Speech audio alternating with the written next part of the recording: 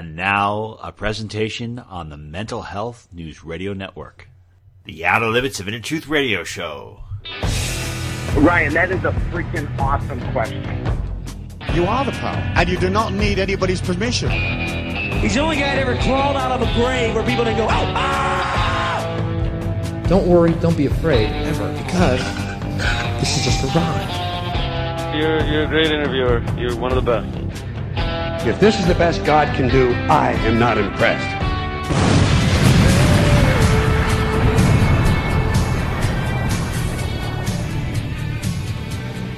It is a great honor once again to welcome back to our show legendary economic forecaster, and I would call him a scholar and expert on human nature, Martin Armstrong.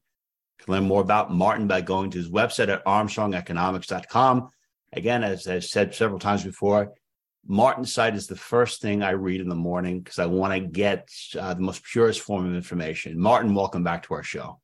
Oh, thank you for inviting me. Thank you. And Happy New Year. Hopefully it'll be happier than previous years to go. I've noticed some of your recent blogs is that you've always been focusing a lot on 2032. And I noticed, I think it must have been the last couple of weeks that you're talking about the fall of the U.S. in 2020 and 2044. Has there been any kind of changes that have been happening right now that would appear to see the U.S. Reaching an endpoint farther out? Or is that just another part of the thing that's going to work with 2032, where we're going to see a lot of chaos? It's part of it. I mean, effectively, what you see, even in Brazil and Peru, you see a lot of people very, rioting and upset and things of this nature. And the problem with politics is that we have really, I guess, diverted from what it's supposed to be. I mean, these people are supposed to represent everybody and in the country. And it's like one side gets in, now it's ours turn to land blast the other side. It's just absolutely, absurd. And the problem with that type of political system, I mean, this is why republics always fail.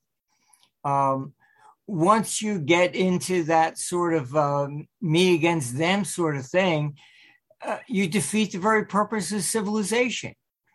I mean, civilization is when everybody comes together and it's beneficial. I don't care what religion you have or who you voted for. That's irrelevant. All right. We all get along. That's the way it should be. When you start dividing people and making this group against that group, and I mean, this is exactly what Hitler did. And the net result of it is that everybody is against everybody else. So you're not paying attention to the government. I mean, the Romans were famous for saying, give them, free food in circuses and they leave us alone, and that's very true. And that's really the decline and fall of the United States. Republics are always the worst form of government, mainly because these people don't really represent us. It's easy to get, to bribe them. And that's why I've always said that, the main thing we really needed to clean things up is basically term limits. It should be just one time in and out. That was it. Then you have a government of the people and by the people. This way you do not. And that's probably one of the things that made Trump so popular to get elected to begin with. Draining the swamp and all that.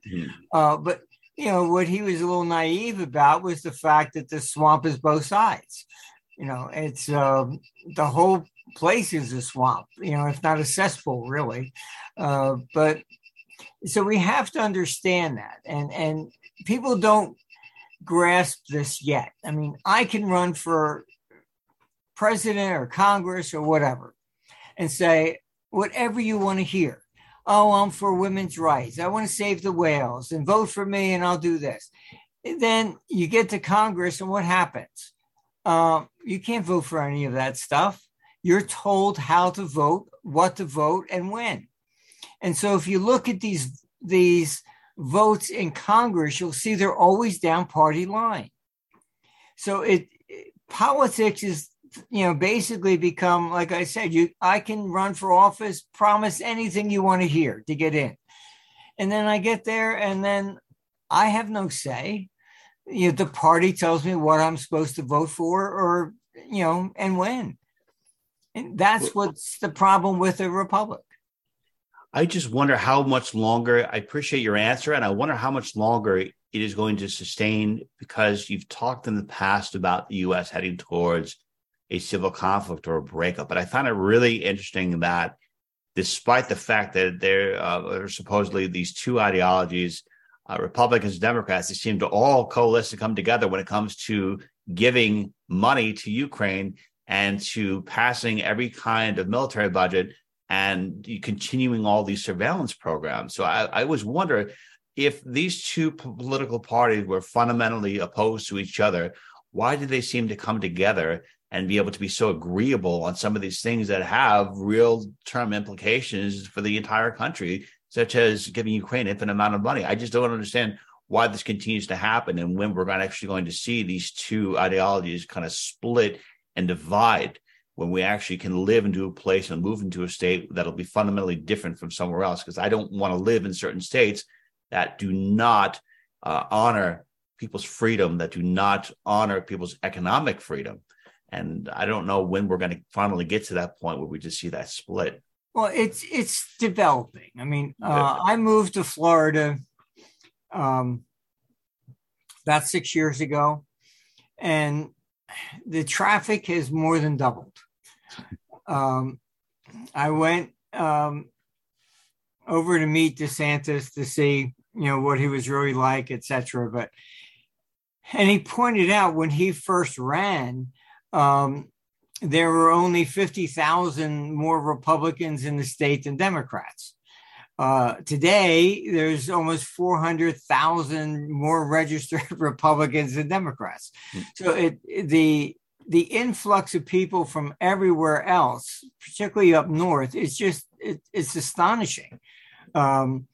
Houses down here, I've talked to realtors, basically the high-end market and at like $1 million and up, people are just paying cash.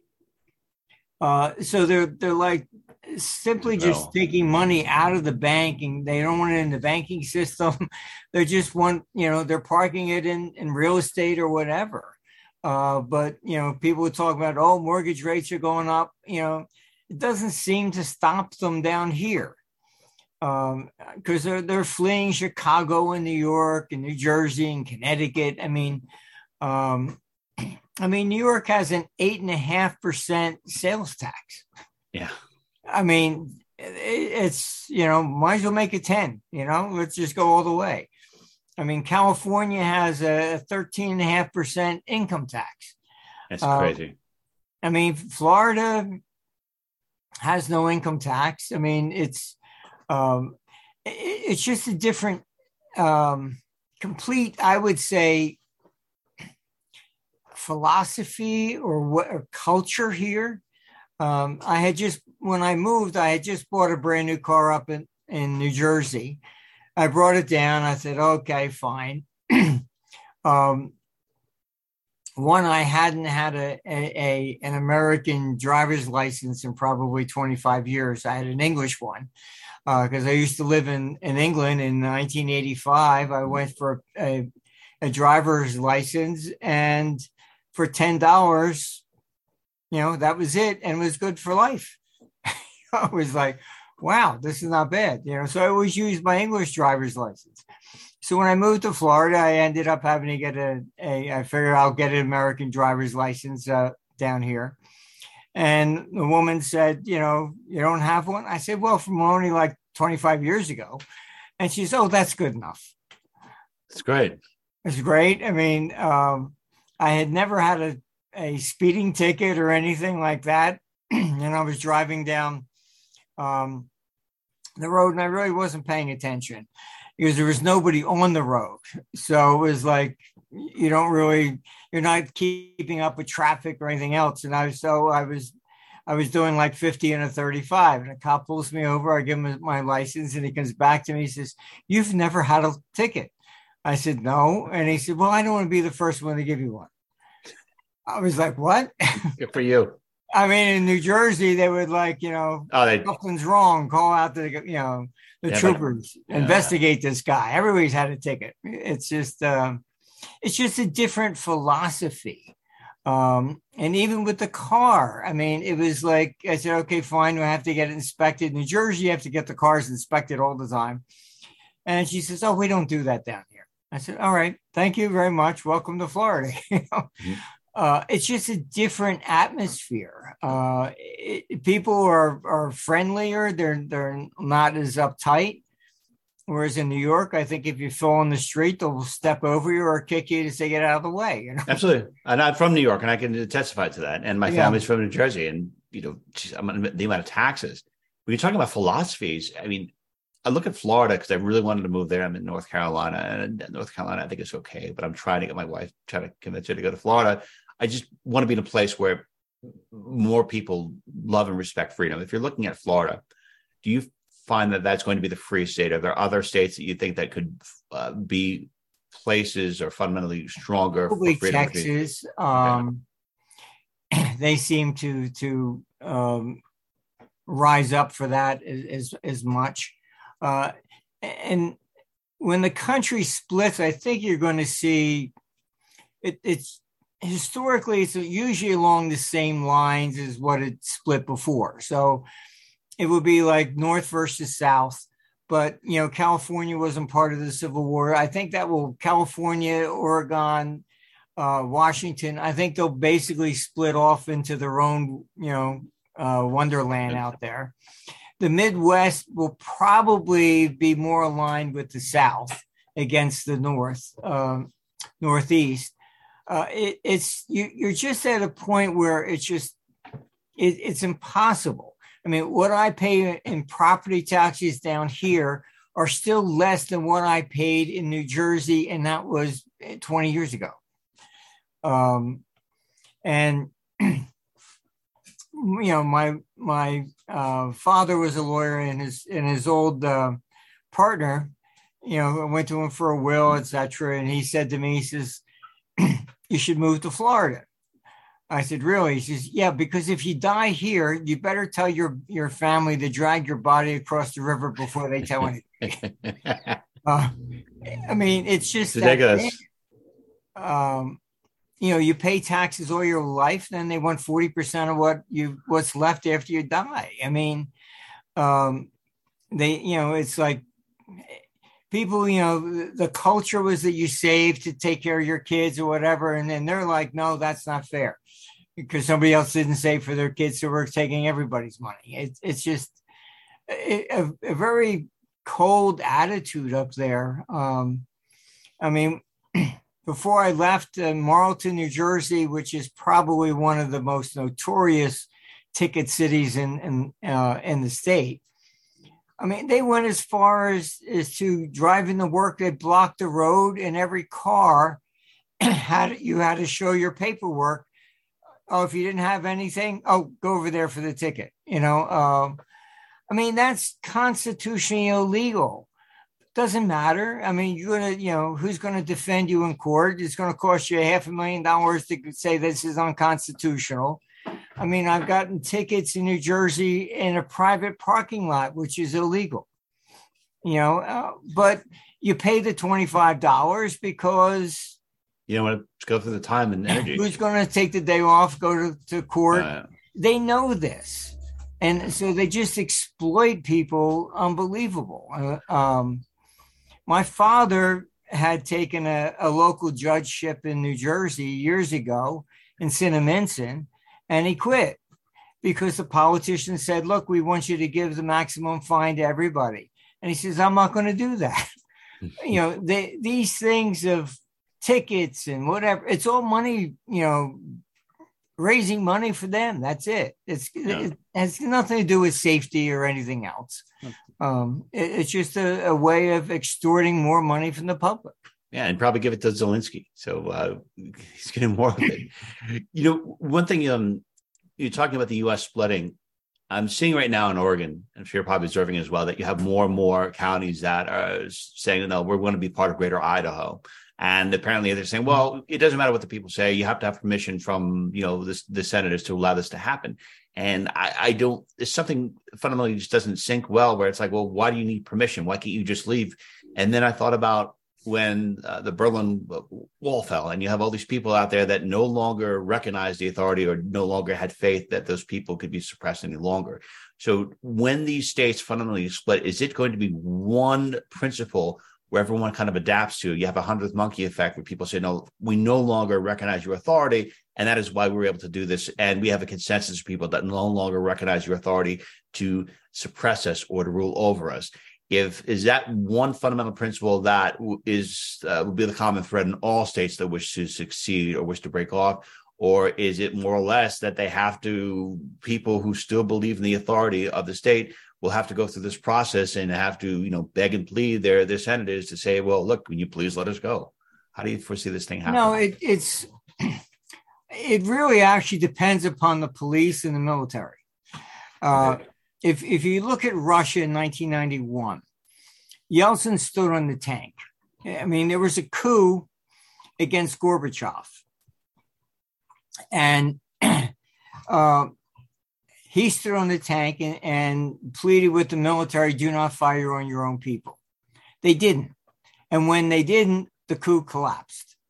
So it all turns on that issue. And the same thing in Ukraine back in 2014. Once the police no longer defended Yanukovych, that was it. It was over. So you're going to see, I think these areas, and the key will be these politicians can say whatever they want, but if the local police stop supporting them and or military, depending upon where you're at, then it collapses. That's how it goes. But you see this throughout history. It's always that's the key. As long as the police are there and they're going to arrest you and shoot you and things of that nature, then the government remains in place, as in Venezuela, for example. You have to turn the military and or the police. And once that happens, the government falls. Okay. That's why I was surprised that Venezuela has continued to last as long as it's had, especially with our hyperinflation. Figured by now or a long time ago, you would have seen a fundamental shift. And when I look at some of these other places that have been suppressed throughout the world, like looking at Brazil right now, it seems that these forces, these Marxist forces, they seem to always prevail despite the will of the people. What is the tipping point because if these people, these Marxists or the people that want to suppress others are able to get paid, they're able to get taken care of, and their livelihoods are taken care of, what is their incentive to stand with the people if they're going to be fundamentally taken care of? Because if they stand with the people and they do not prevail, then they're in the same lot of these people. Apparently in Brazil, a lot of people have been rounded up and put into a camp, and they're not being fed, and a lot of these terrible things are happening to them. So I'm just wondering, what is the motivating factor for these people in power, the military, police, to stand with the people and take that risk and take the chance of prevailing, as opposed to standing with them and not prevailing and being cast in the same lot at them and losing everything they have? Yeah, well, I think you're hitting the nail on the head. If you look at North Korea, they have the largest army. Why? Because if you join the army, then you get food first. Yeah. If you didn't join the army, then you can starve. You don't get well fed. So the army gets fed first, and that's why so many people joined it. So, that's a very important factor.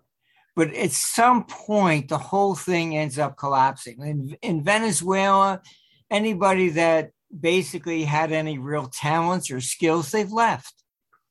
Yeah. I know people that are here in Florida that became citizens, but their parents were still there. They got them out. And because their pension funds, yes, the government continues to pay them their pension. But what would have supported them for a month, won't even buy a cup of coffee. So, this is, they keep the police well fed. And so they figure that they have to stay with this and go against the people. Otherwise, they starve. That seems to be the real, kicker here. At some point, you're going to have to look at the government from a fresh pair of eyes.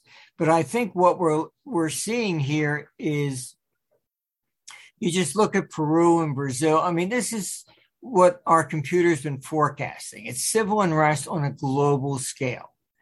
The two main factors are this inflation, where fine, it might cost me twice as much to fill up my car, but I survive. But you go to a third world country, and the price of fuel to them is so high they can't afford to eat. So you have civil unrest rising in many places around the world for inflationary spirals. Then you have, this left versus right. And I can tell you our computer, I think, accurately forecast that the Brazilian election was going to be rigged. And look, the WEF is the main one behind that. All right. You had the same thing happen in Italy. You had the same thing happen in Scotland. The people sent in to count the votes in Scotland for their separation movement just happened to come from the EU. They found bags of votes just thrown in the river. It's just, this is the way it goes. Elections from here on out, I seriously question if any election's ever going to be fair again. You take the whole, FTX thing. It was just one giant money laundering operation. He was giving money to Ukraine, and if money over there is so desperate to feed people and defend, why are you giving it to FTX? He pled not guilty, and you're not going to see a trial, because if they ever did a trial, then all the money laundering is going to come out. So the Democrats are feeding all this money to Ukraine, and then they feed it back to FTX. FTX was then the second largest donor to all the Democratic campaigns. Ukraine could not donate to a U.S. election directly. So they funneled it back through FTX. That's what the whole thing's about. I'm curious as to why they're even trying to follow any rules or laws if there doesn't seem to be any rules. So why couldn't Ukraine give directly to them at this point? Like, who would stop them from doing it? That's why I'm right now. I'm at this point where I'm like, what's the point of having a rule of law if no one's going to follow it? Well, why even have these things and say things are unconstitutional if no one's going to follow the Constitution? Why not just have full-fledged hard tyranny? Because I feel like that's probably where we are right now. Where it's all it is just trying to make it look acceptable. That's it. It's image. That's all. I mean, you're going to go down to Washington. There's nothing that takes place that's really legal. I was back in the 90s asked to develop a system to take Social Security private. I spent a lot of time on this, and I said, okay, fine. This is how we do it. Everybody puts in track records, and we allocate money according to the best track records. And the Democrats wouldn't vote for it. And I said, what's the problem here? Bluntly, they said, well, if we get back into power, we want to change the fund managers. I said, it's got nothing to do with who he voted for. I don't care if he didn't vote at all. Mm-hmm. We're basing the decision on their track record. No. Everything is like, what do I get out of it? And that's pretty much why I got disgusted and just didn't want to deal with Washington anymore. It was just an absolute joke. Couldn't blame you. It seems like it's very parasitic. And speaking of parasitic, I believe there was a co-founder of Home Depot. You talked about this generation, or the people called the leech class, or people who like they're parasites. You just kind of feed upon other people. And apparently they're the majority. There's only a minority of people that are really very productive members of society. At this point, where we are headed for, and you've talked a lot about, I love how you point out socialism and how awful it is. And we've interviewed a gentleman named Tom DiLorenzo who wrote this fantastic book about why socialism fails. And you both nail it, where you're saying that people have no incentive to produce or to do things because they're going to get taxed. They're going to lose all of it. So at what point do you foresee we get to that Rubicon where people say, well, the socialism is not going to work. We're going to have to break off. We're going to have to do our own thing. And then that leech class kind of collapses. Is there any point that Socrates foresees them kind of, exiting the gene pool or coming back to the workforce? Probably more around 28, I would say. Okay. But we're in that process now. I say people moving to Florida is saying, I'm sick and tired of paying these taxes. I mean, what I've saved in just state income taxes leaving New Jersey probably paid for my house in 6 years. I mean, it's a huge difference. I mean, we had a conference in Hong Kong, and I had to give 10% to New Jersey. For what? What did you do for me? Other than give me tickets. That's about it. We had one conference in Philadelphia, and then you had to pay city income tax. So we had to pay the city income tax. I said, that's it. I'm not going to do this again. And then from then on, I get, you haven't paid your income tax. And I wrote a letter back, I will never be in your city ever again. But this is the way it is. They don't look at it from our perspective. It's like, we need money. Okay, who else has got some? And how can we get it? They don't look at the ramifications of that. I mean, us going there, holding a conference, everybody comes in, they're renting hotels, they're spending money locally. They don't look at that.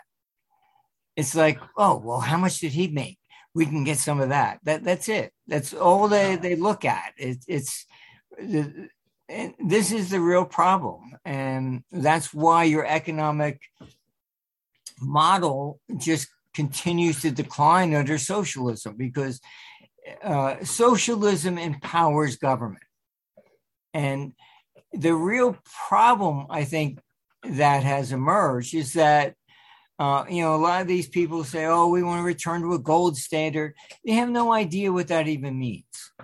To do something like that, you'd have to have balanced budgets. What does that imply? It means a politician can no longer run, vote for me and I'll give you this. All right. They can't say that anymore. They don't know how to run under a government with a balanced budget.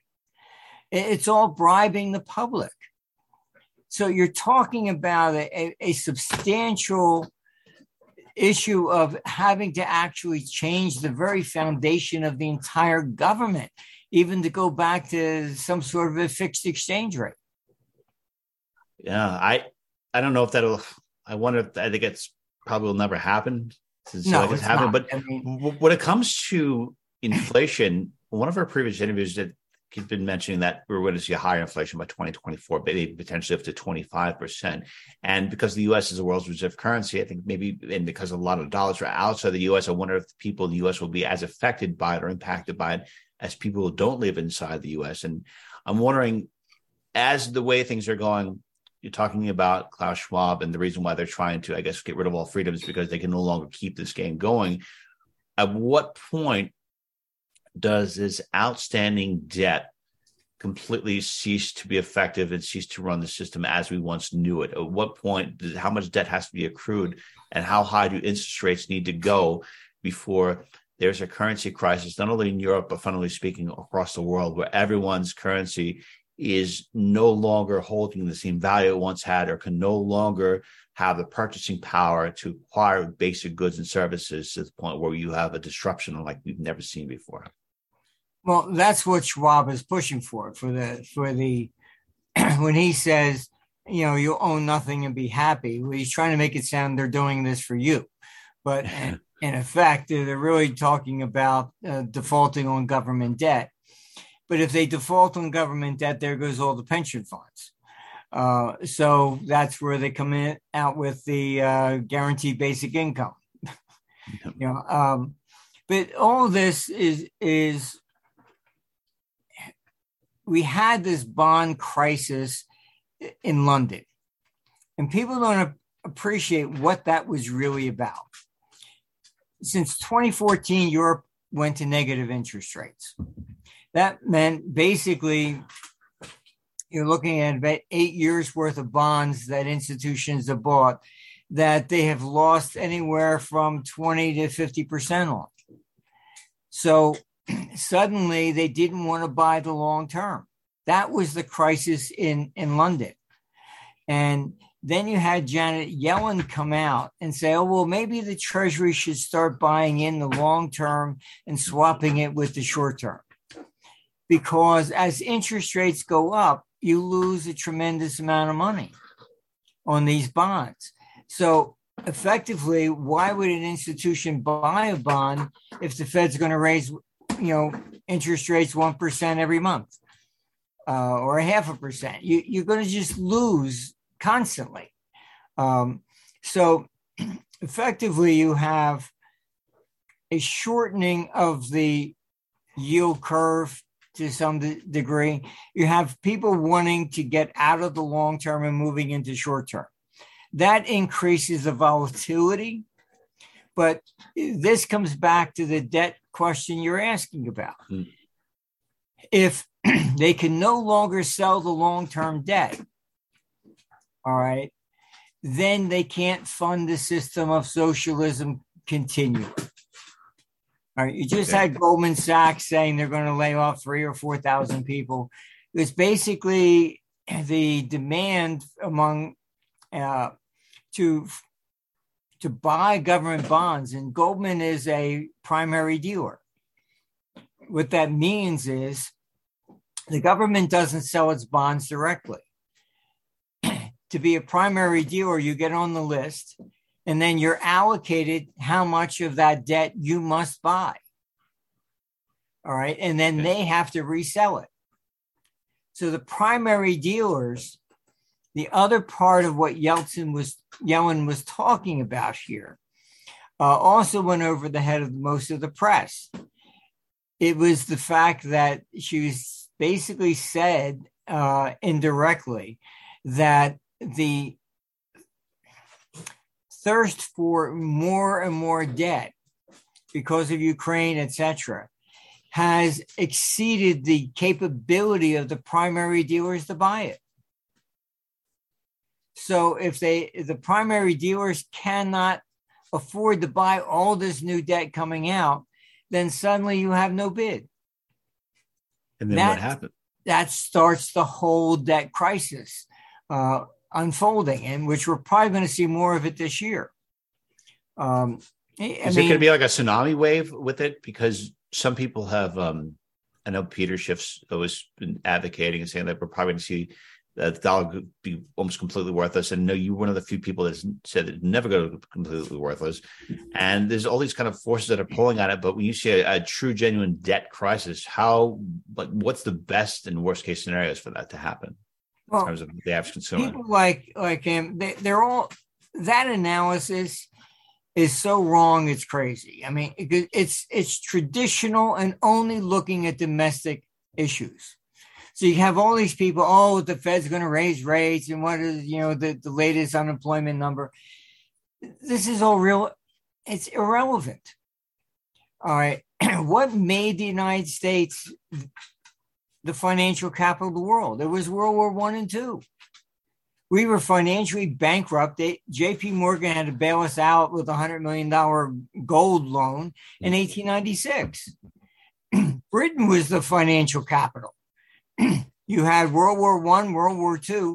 By the time that was over, they blew each other up so much, the U.S. ended up with 76% of the world gold reserves. That's why there was the Roaring 20s. All the money came over here. All right. And it didn't want to go back right away. So the first G4 where they were trying to manipulate the capital flows because Europe was in crisis was 1927.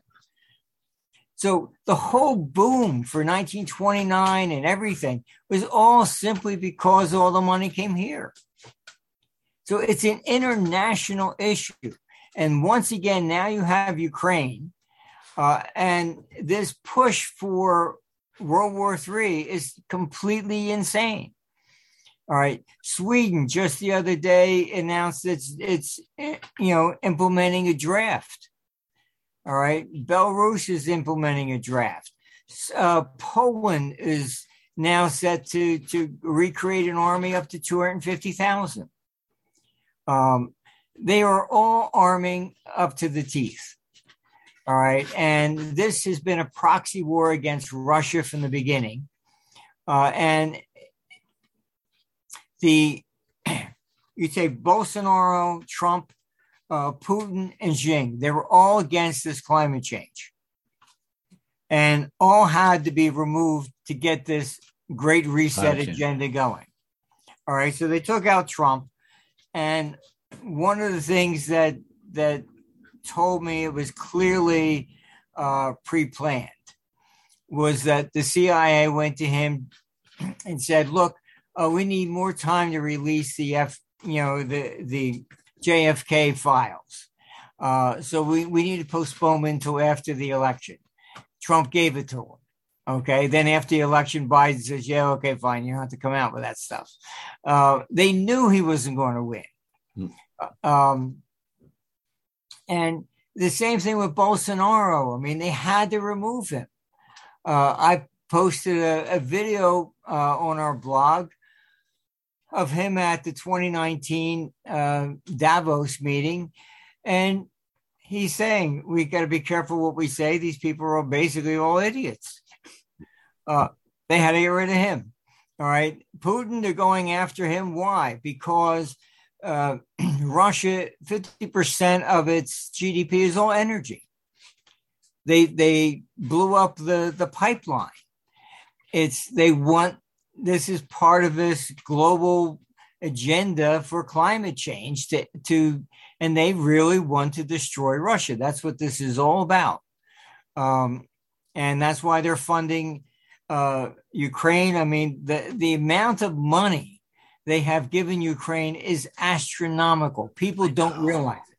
It's crazy. Twice the annual military budget of Germany. Twice. Jeez. And it's nearly 50% of the budget of China.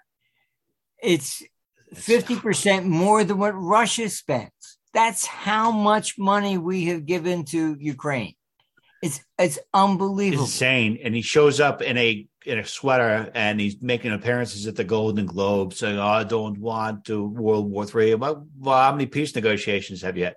No peace negotiations. No, he's been told not to negotiate. But there's one thing I'm just trying to wrap my head around, Martin, is, okay, you have the military-industrial complex and you've got these climate change activists and you've got this neocon. So I was going through my head and thinking, okay, well, if you're the military-industrial complex, you need to have these machines that run on oil and fossil fuels. So isn't that a conflict of interest with the people who are for climate change? And when I'm looking at some of this stuff, the supposed green energy, apparently solar panels are very bad for the environment. In order to get these batteries charged, you need to have coal to create the energy in order to charge these batteries. So I'm looking at this. There's so many things that are up in the air. Like, how can you be for the climate change, being for the environment, knowing that some of these things that are created, like the solar panels, are bad for the environment? And at the same time, how can you be in the military-industrial complex knowing that all these war machines run on fossil fuels? Aren't those two philosophies completely opposed to each other? Are they not similar? Are they not opposing interests? Yeah, and look, my sources tell me the military has been warning, Biden and is against, going into war. Every model I have seen on U.S. versus China, we lose. We have not one computer model shows us winning, period. Yet you have Biden standing up, we'll boots on the ground, we'll defend Taiwan. he's out there trying to create NATO in Asia. Not going to work. All right. It's just not going to work. And so the military is not fully on board with this World War III. It seems to be the climate change and the neocons. I forget that one, congressman's name. It starts with a K. He came out and actually said that we could defeat Russia in 3 days. I mean, he's completely insane. Yeah. Completely insane. Yeah. It's like, we can send nukes, but you can't. I mean, they have hypersonic missiles. There is no defense against that. Period. I read your article about that. You're saying that there are some bad places to be, and all the places that you listed that are most prone to a nuclear attack. It's insane. I mean, there were like 5 or 6 places that you listed, and I'm just wondering, are the neocons, are they the military-industrial complex, or are they a group of people that have a certain extreme ideology that the military-industrial complex kind of utilizes to further their needs and goals? I would say that they use them to get money over the years. But, I've looked at, even the newspaper Politico did a review of John McCain. And it didn't matter who was the head of Russia. He always said the same thing. I know, because since I was in the middle of all that stuff back then, anyhow, Putin is by no means a communist. He had no intentions of ever erecting the USSR. Yeltsin was being attacked by the old communists who did want to resurrect USSR, led primarily by Primakov.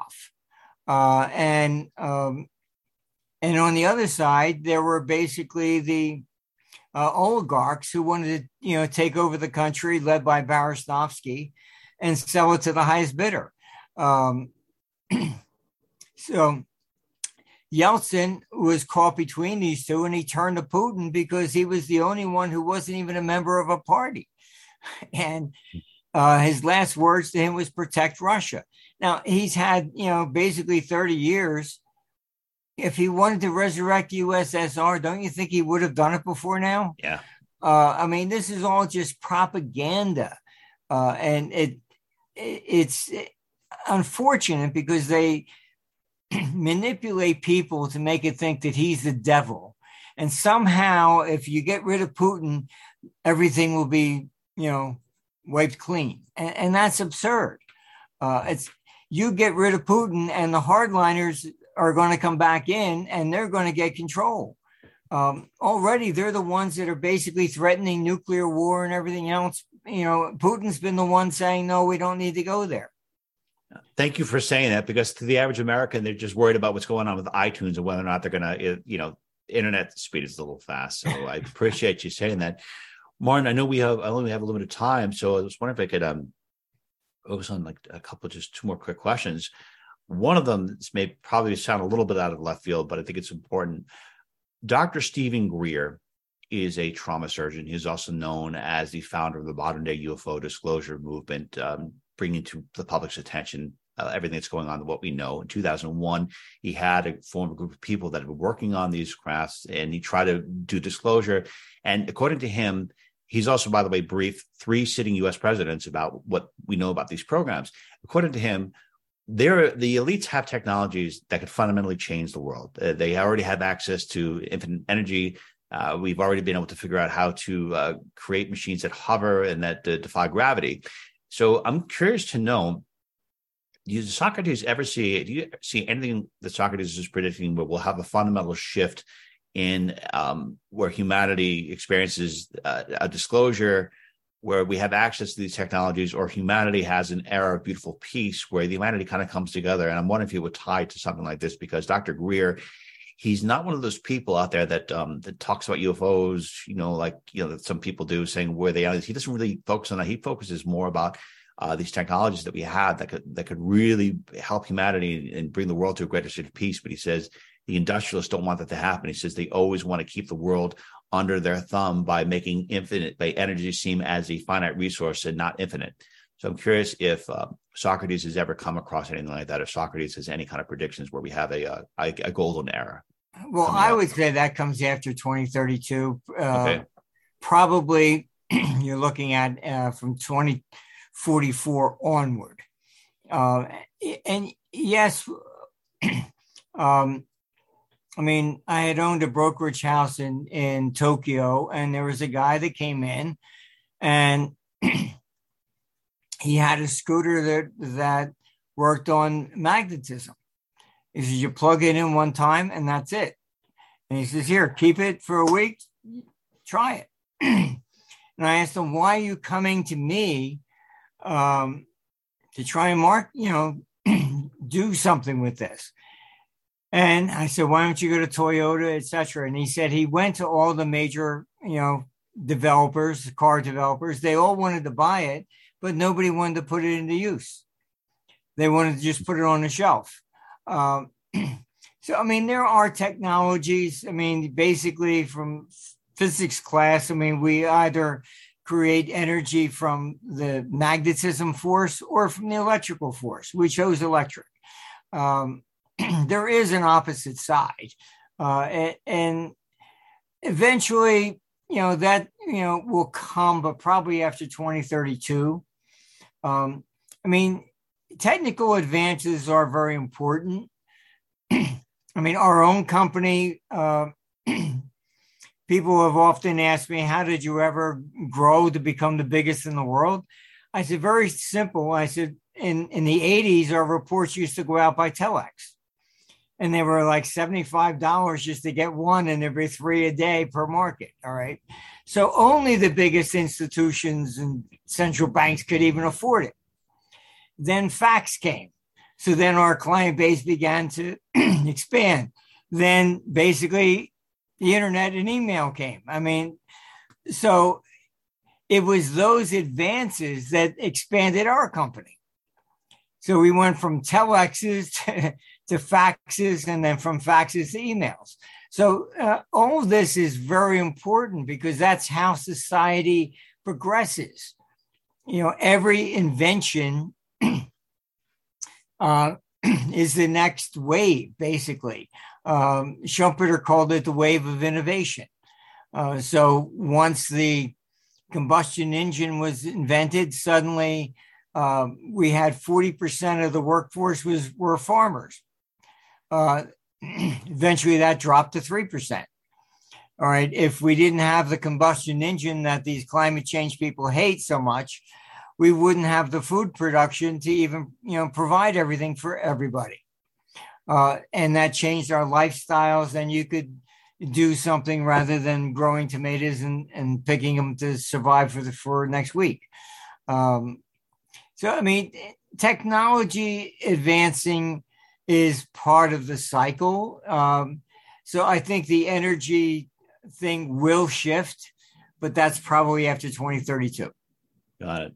And the final question I have for you, Martin, is in addition to going to your blog on a regular basis, I love going through some of your older articles, especially when you're talking about history, because I love how you look for a pattern that has happened in the past or gone or what is happening in the future. And you're one of the few people I know that really makes it a point to immerse yourself in the study of historic patterns to see what's going on today, because I love how you point out to an event that's happening. You say, okay, this is how things emerge, and this is where I see a correlation. So for people out there that want to stand with you, it's a two-part question. One, what can they do to help your efforts and to get your message out? And two, what are some of your personal goals for yourself for this coming year? Well, 23 is going to be a wild year to begin with. Probably actually have a little free time, and I'm not sure I'm going to have it this year. But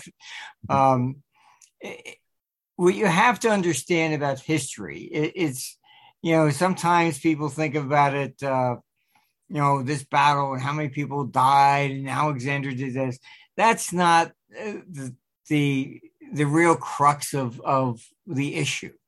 The real thing is that human nature never changes. So you can read about the debt crisis in Athens and see they responded the same way. There was a financial crisis in 33 AD, and you had, shortages of money. So you had tokens being made by the private sector to facilitate things. There was a big earthquake in Turkey, and Emperor Tiberius issued coins, and they set on it for the relief of Asia. So it's you always see the same things. They respond the same way. Quantitative easing is not anything that's new. It's been done many, many times. Tiberius, for example, during the financial crisis, he provided loans without any interest at all, zero, to try and stimulate the economy. So these things have been done many, many times. There's nothing really new. I would say our biggest mistake is you have these committees. They go, "Oh, let's try this." Yes, sir. Nobody ever asked the question, has this been attempted before? Did it work? Did it not work? I mean, I can't think of any situation that has not appeared before. You have Nixon, Bretton Woods fell, he put in wage and price controls. Well, guess what? The first wage and price controls go back to Babylonian tablets. Hammurabi, just, basically putting out what a silver will buy, what the price of everything is.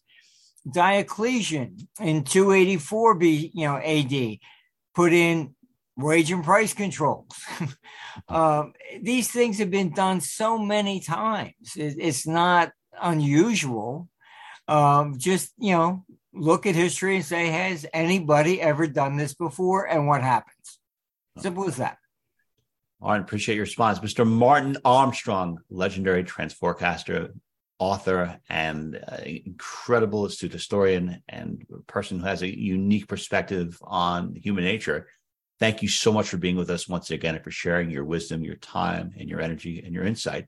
Learn more about Martin by going to his website at armstrongeconomics.com. Highly recommend reading his blog. Highly recommend also going through some of his previous entries and looking at some of your previous predictions, because a lot of your predictions that you've mentioned over the years have come true. I always use that as a point of reference when I'm about to do an interview, and it's incredible how accurate these predictions are. So, Martin, thank you so much for sharing your time with us.